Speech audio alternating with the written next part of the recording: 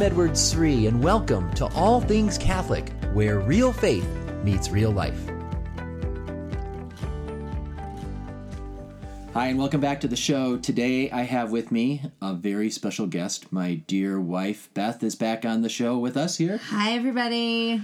Welcome back. It's been a while since we've had you. Yeah. We've been busy. It's been a busy spring, busy family life, graduating a daughter from high school, many other things going on. But Beth and I just got back from a 20th anniversary special trip that we just did.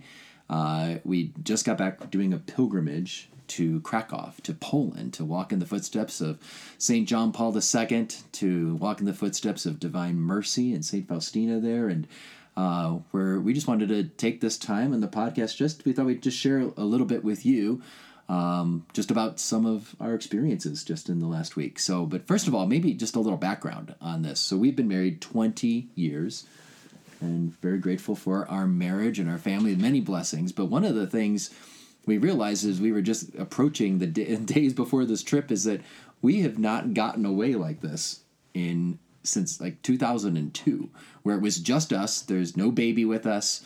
And it was more than just just a weekend trip, so it was where we were away for a whole week, and it was just us, and it was awesome. Yes. So very good to get away. And I know that there are many families that listen to this podcast, many parents and spouses, and some of them are younger and they've got younger kids. Some of them are as old as we are or older and all. But I think it's just hard when you've got a full family life. It's hard to get away, but I can't recommend it enough. I'm so grateful that we did this for this trip this year. We were blessed. We've been talking about it. With all the travel I do, I was able to use miles. I was able to use, it was 30,000 miles on United Airlines one-way ticket to go to Krakow. It was unbelievable. Which is how many compared to, what does that compare to? Yeah, like a typical flight, if you want to typically fly to Chicago from Denver, for example, it's like 24,000 miles to get a one-way ticket to Chicago. You can sometimes get it cheaper. It sometimes can be more. But, around 24,000 is typically to Chicago. So Denver. Denver. So the fact that we were able to go from Denver to Frankfurt to Krakow for 30,000 miles was unbelievable. We must have hit it right at the right time. Yeah, we planned this late too. We were talking about it, and maybe there was just and we didn't even know for sure if we were going to go until the week before. Yeah, that was a whole other thing because we were trying to work out babysitters for the kids and things, and their schedule. We're close to have it all, but we weren't sure until about a week before that we had it all buttoned up and we're ready to go. So, but God provided, and it was a blessed trip. It was. Yeah, so tell me, honey, I think the listeners would love to hear, what was your favorite place that we saw or sight or experience from the pilgrimage?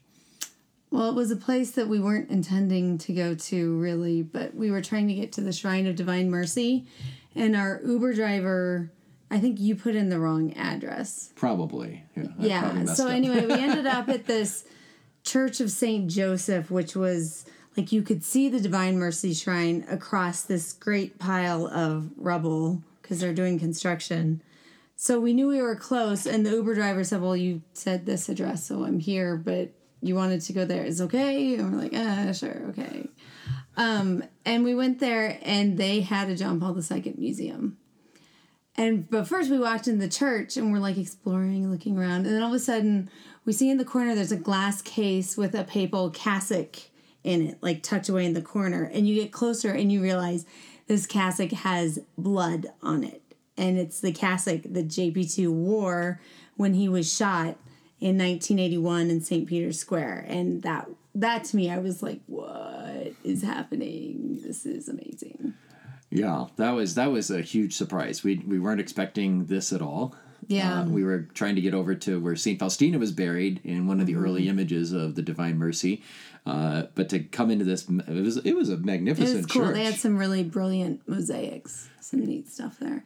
But then they had a John Paul II museum, which, JP2 is my hero. So walking around there to me was just fabulous. I felt like I was up in my grandparents' attic and digging through pictures of my dad, through his childhood and adolescence and early adulthood, and seeing him again anew and reliving his life too. I mean, it was just so great. Yeah, JP2 is very dear to us. I'm sure for many of you, but for us, we were both at World Youth Day. That's where we we didn't meet, but we were both there at World Youth Day in Denver in 1993 at the same time. And that was a big moving experience for our own spiritual lives.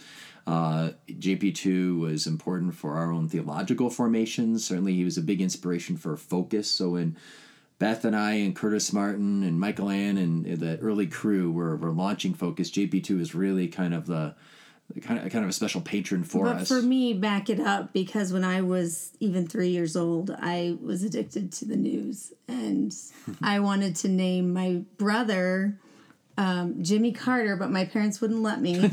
And so they did let me name my baby brother Pope John Paul. So my brother John Paul, after JP2, thanks to his big sister. Yep. So I have a very deep, long relationship with our Holy Father. And now we have our own child, our we fourth have our child. Own Carl John Paul. Carl John Paul for Carol. Got to meet Carl JP2 on our honeymoon. So, yeah.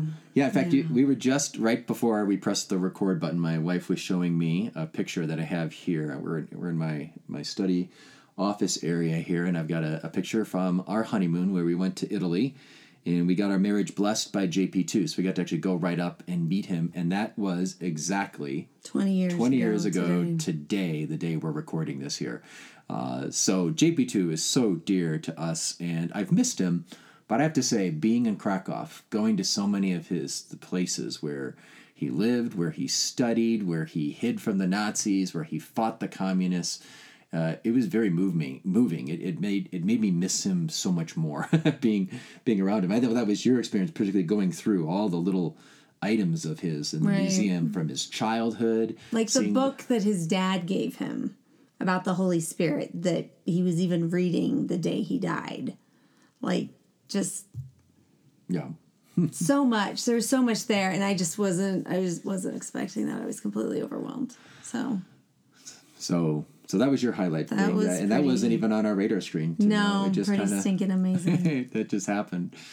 So, for me, there was a place that I was so excited I wanted to go see, and I'll say it's not the typical kind of pilgrimage site for people that do pilgrimages to Krakow. I have many friends who've led pilgrimages to Krakow, who've been to Krakow for pilgrimages, but they never go to this site. And to me, I think it's one of the most important ones. It's not right in Krakow. It's about 20 minutes outside in one of the suburbs. It's a place called Nowa Huta, which means new city. And it was a new city that the communists built. And they were building it to be a city without God, a city that's focused on the worker and production and industry. And it was just fascinating to be able to go to this very place where JP2 fought so many battles to bring God into that city. There were all these workers, the Polish workers, that had to live there, and they would put up these crosses in the middle of the field. They kept putting up a cross, and the communists would take it down. And the Polish workers would put it back up, and the communists would take it down. It was a big battle, and it broke out into a riot one time. And eventually, JP2 worked with the communists to say, look, they're not going to stop putting these crosses up, so you might as well just let us build a church. And we got to go to that very church. It's called the Ark Church. And see where the church that JP2 ended up dedicating right before he became Pope. So it was just to know those battles being fought there. But we had a chance another fun thing is that my wife and I, we have a friend, an Italian friend who married a Polish girl from Krakow. And we've gotten to know them over the last 15 years or so. And they happened to be vacationing back home in Krakow the same week we were there. Shout out to Andrea and Beata. We love you guys. So it was so awesome just to get an evening with them, and especially to hear the stories from Beata. Yeah, Beata and I are like almost exactly the same age, which that in itself just blows my mind. And she grew up in communist Poland right outside of Nowa Huta. And the stories she told of going to school and the communist teachers and her father and, what happened and how they had to choose between you go to church or you go to work. Okay, you choose, you go to church. That means you never go to work again, and how the communists dictated what was in the grocery stores and, how she had to get up early and go stand in line outside the grocery store before she went to school. And then her mother would come relieve her so she could go to school. But you had to be first in line because they'd run out because it was communism. They only had, 12 bars of chocolate? Is that what she said? Yeah. And if you either got like chocolate or the vodka, or you would get this, or once they sold out, that was the end. Yeah, It's just shocking to me. What was that story she was saying about the when she went to? Oh yeah, the teacher. That was one where they would make the children, the Polish children, sing like this song about the Mother Soviet Russia. national anthem. And that Russia's going to come save Poland. And then her father said, all right, when you say those words, cross your fingers behind your back. But the teacher caught her. Every single day. And would slap her fingers with a ruler or something, right? And then made the father come in to talk to her. And the father just came in and said, no, I know what Russia does. Russia has murdered our friends, has killed our people. We're not going to pray this prayer or say sing this song. But then what about First Communion? Do you remember? Oh, yeah. I hope it's okay we're telling all our stories. Oh, yeah. She tells these often. So. Yeah. The First Communion, they didn't want them to make the First Communion. And the communists. If you were going to church or coming from church, they would spray high-pressured, freezing cold water at you. From the fire hydrant. Like a fire hose. And so all the fathers made like a human chain so that the First Communicants, because what they do there, they don't just go for First Communion one day. It's like a week of First Communion. So it's a week of wearing your dress and going to Mass every single day. And so she remembers the human chain, and I think the cold water hit her father and he was bleeding. Yeah, it was so powerful that it would make cuts in the skin, and so her father and all the other dads would be bleeding and protecting their children. Blood on her First Communion dress. So when she thinks of her First Communion dress, she thinks of the blood from her father. And what a powerful symbol that our Heavenly Father gave up His Son Jesus, who died on the cross, His blood on the cross, to then give us His body and blood in the Eucharist. And there's her earthly dad suffering, and with all the other dads there to protect the little girls. I want to go meet Beata's dad. I think next time we would take a pilgrimage to Poland and we go see her parents. So it was great to me to go to that city, to see the places where JP2 confronted the communists, to see the actual wooden cross, the first cross that the workers put up to stand up for God. And then probably the most moving part for me was going to this Cistercian abbey just on the outskirts of Nowa Huta, where there's a relic of the true cross that's there. And John Paul II, when he came back to Poland in 1979, shortly after he went back many Pope. times. But this is the first to visit back. And they wouldn't allow him to go into the heart of Nowa Huta, but they did allow him to go here to the Cistercian church. And he gives this awesome address there where he talks about how Poland when Poland was first evangelized. It was evangelized by the Christians, and then the Polish Christians would put crosses on tops of the hills to mark the land of Poland for Jesus Christ. And then he says, and now in our own day, we have a new evangelization. And there's a new cross that sprung up nearby. And he's referring to the Polish Workers' Cross.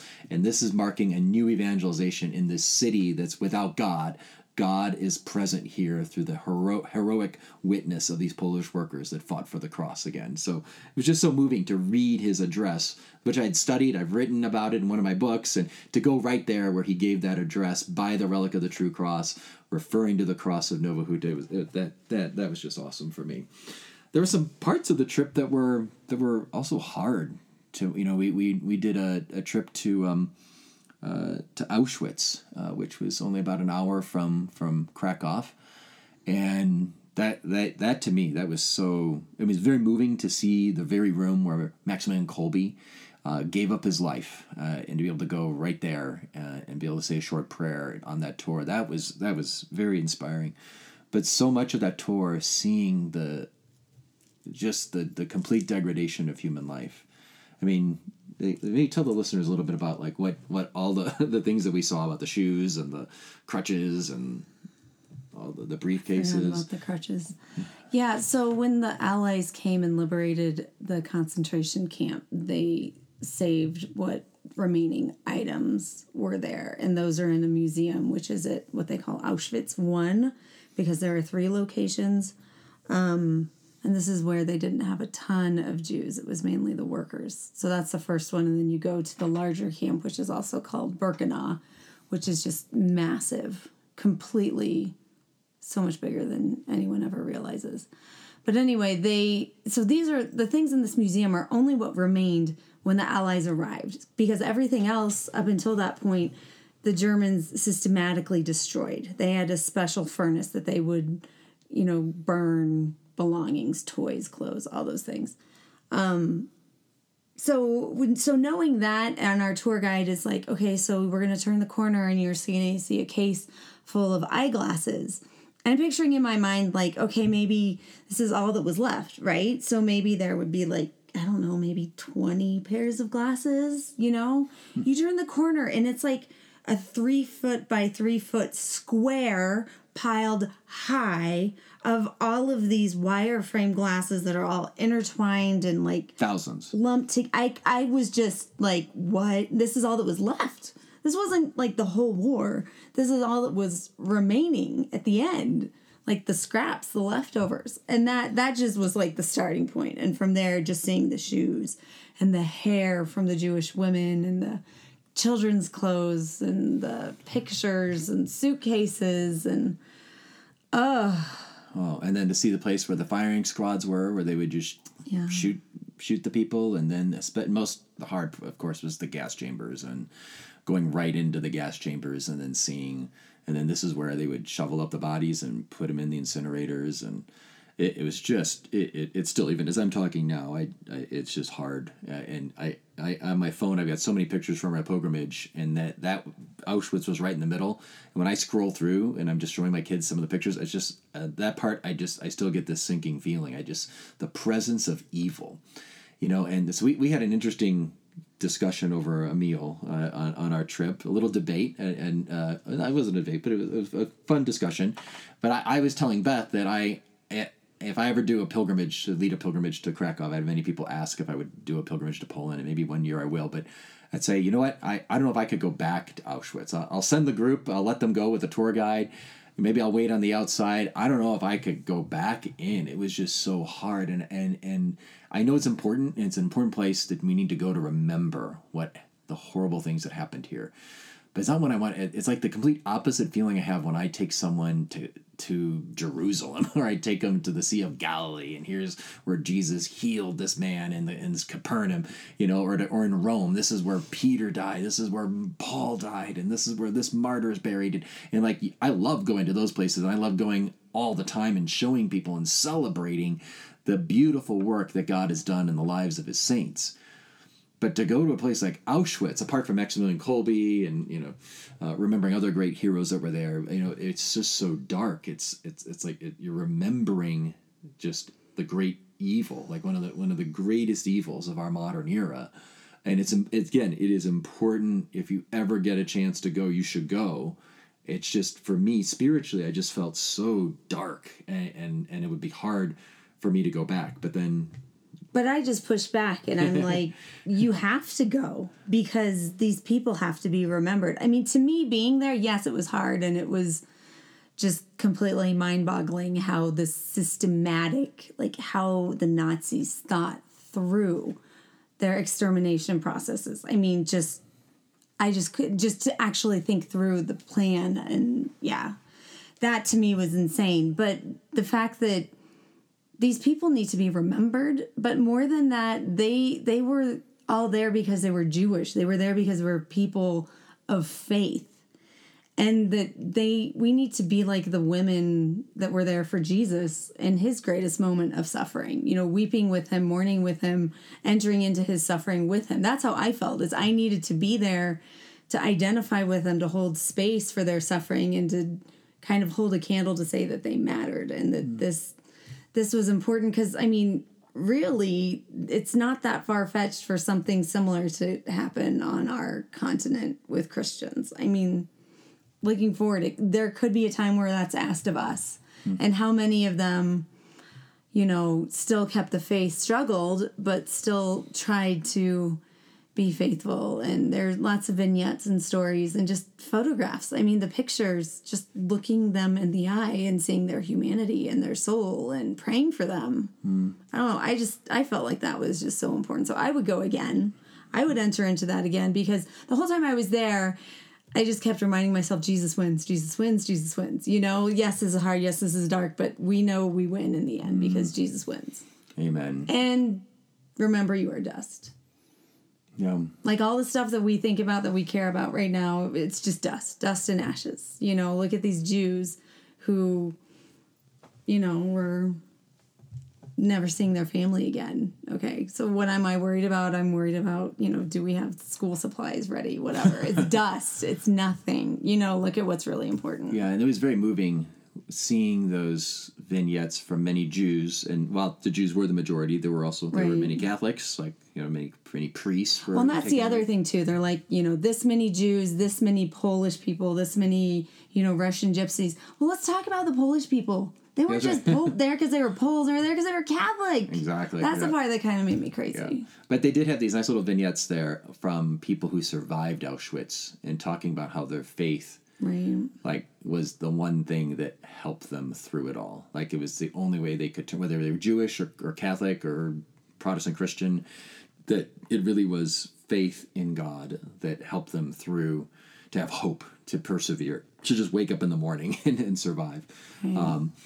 But yeah, so very, very moving to be there at Auschwitz. We got to go to Our Lady of Czestochowa. That was beautiful to actually see the so-called Black Madonna. If you know Our Lady of Czestochowa, that's the one that has the scratches in her face. That was done. It's an icon. An icon. It's miraculous. There's been miracles attributed. Yes. To her fascinating stories. So, and that you go to Czestochowa and you kind of really get a sense of the Polish culture. You just saw Poles from all over Poland were there on the weekend, just going to make their pilgrimage to Czestochowa. But, you know, another thing in Krakow, back to Krakow, it was so moving to see in all the churches how many people would just pop in and pray. And adoration was everywhere. That adoration, all the churches. So many times you pop into a church, oh, there's Jesus exposed on the altar. Go to another church, oh, there's Jesus exposed on the altar. I mean, it was like, how can I go see anything? I just want to go to adoration. And many young people just popping in the middle of their workday, or university students just coming in and praying. You know, it's been described. There was one.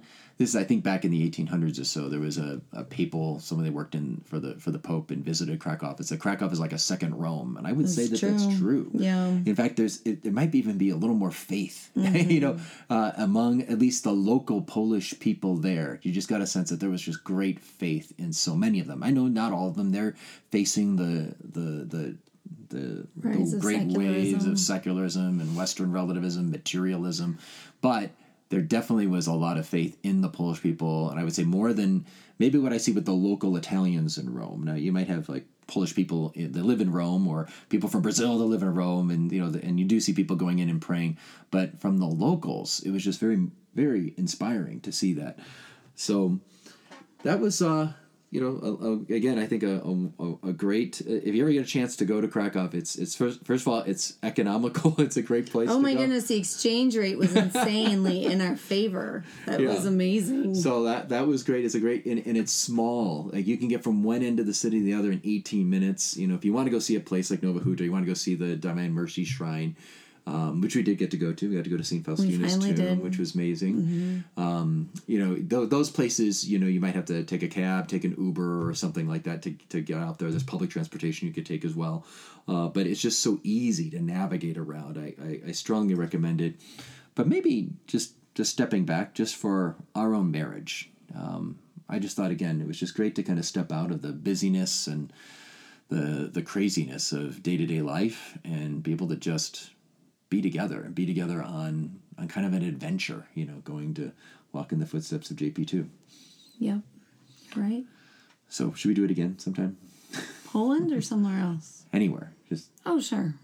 Would you recommend? What would you recommend to married couples about the idea of getting away? Do it. I mean, it's one of those things, like Father Brian today at Mass was saying, there's things that are urgent and there's things that are important. This is definitely something that's important but not urgent. And those are the things that tend to never happen. So if you're feeling like God may be poking you to say, think about this would be good for you, I would say really pay attention to that. And just, if it's God's will, explore and ask, you know, explore how to make it happen, whether it's miles or babysitters or grandparents taking the kids or whatever. Yeah, it's just good. Yeah, it doesn't have to be a pilgrimage. It doesn't have Poland, to be right? big. It doesn't have to be Europe, Exactly. Like I just, if we were just having a baseball game with all the dads and the boys in the neighborhood here, and one of the dads in our neighborhood, they just went to the beach for their 25th anniversary this last year, and he was telling me about just how enriching that was for their marriage, and whatever that might be, but to take that time when you can, it makes me wish we'd done it a little bit earlier. I don't know how we would pull it off. We don't have. I would say for sure if you can make it longer than a weekend, because from the mom's perspective, it takes at least 2 days to get used to not having the kids around, and then you can be free to be more open and enjoy whatever you're doing. But if it's like a quick weekend, because we've done the quick weekend. Yeah. It's like I'm just coming out of mom mode and it's time to go home. Yeah. I think the week long, having at least a week was crucial there. Yeah. So, well, I want to have you back on another time. You do?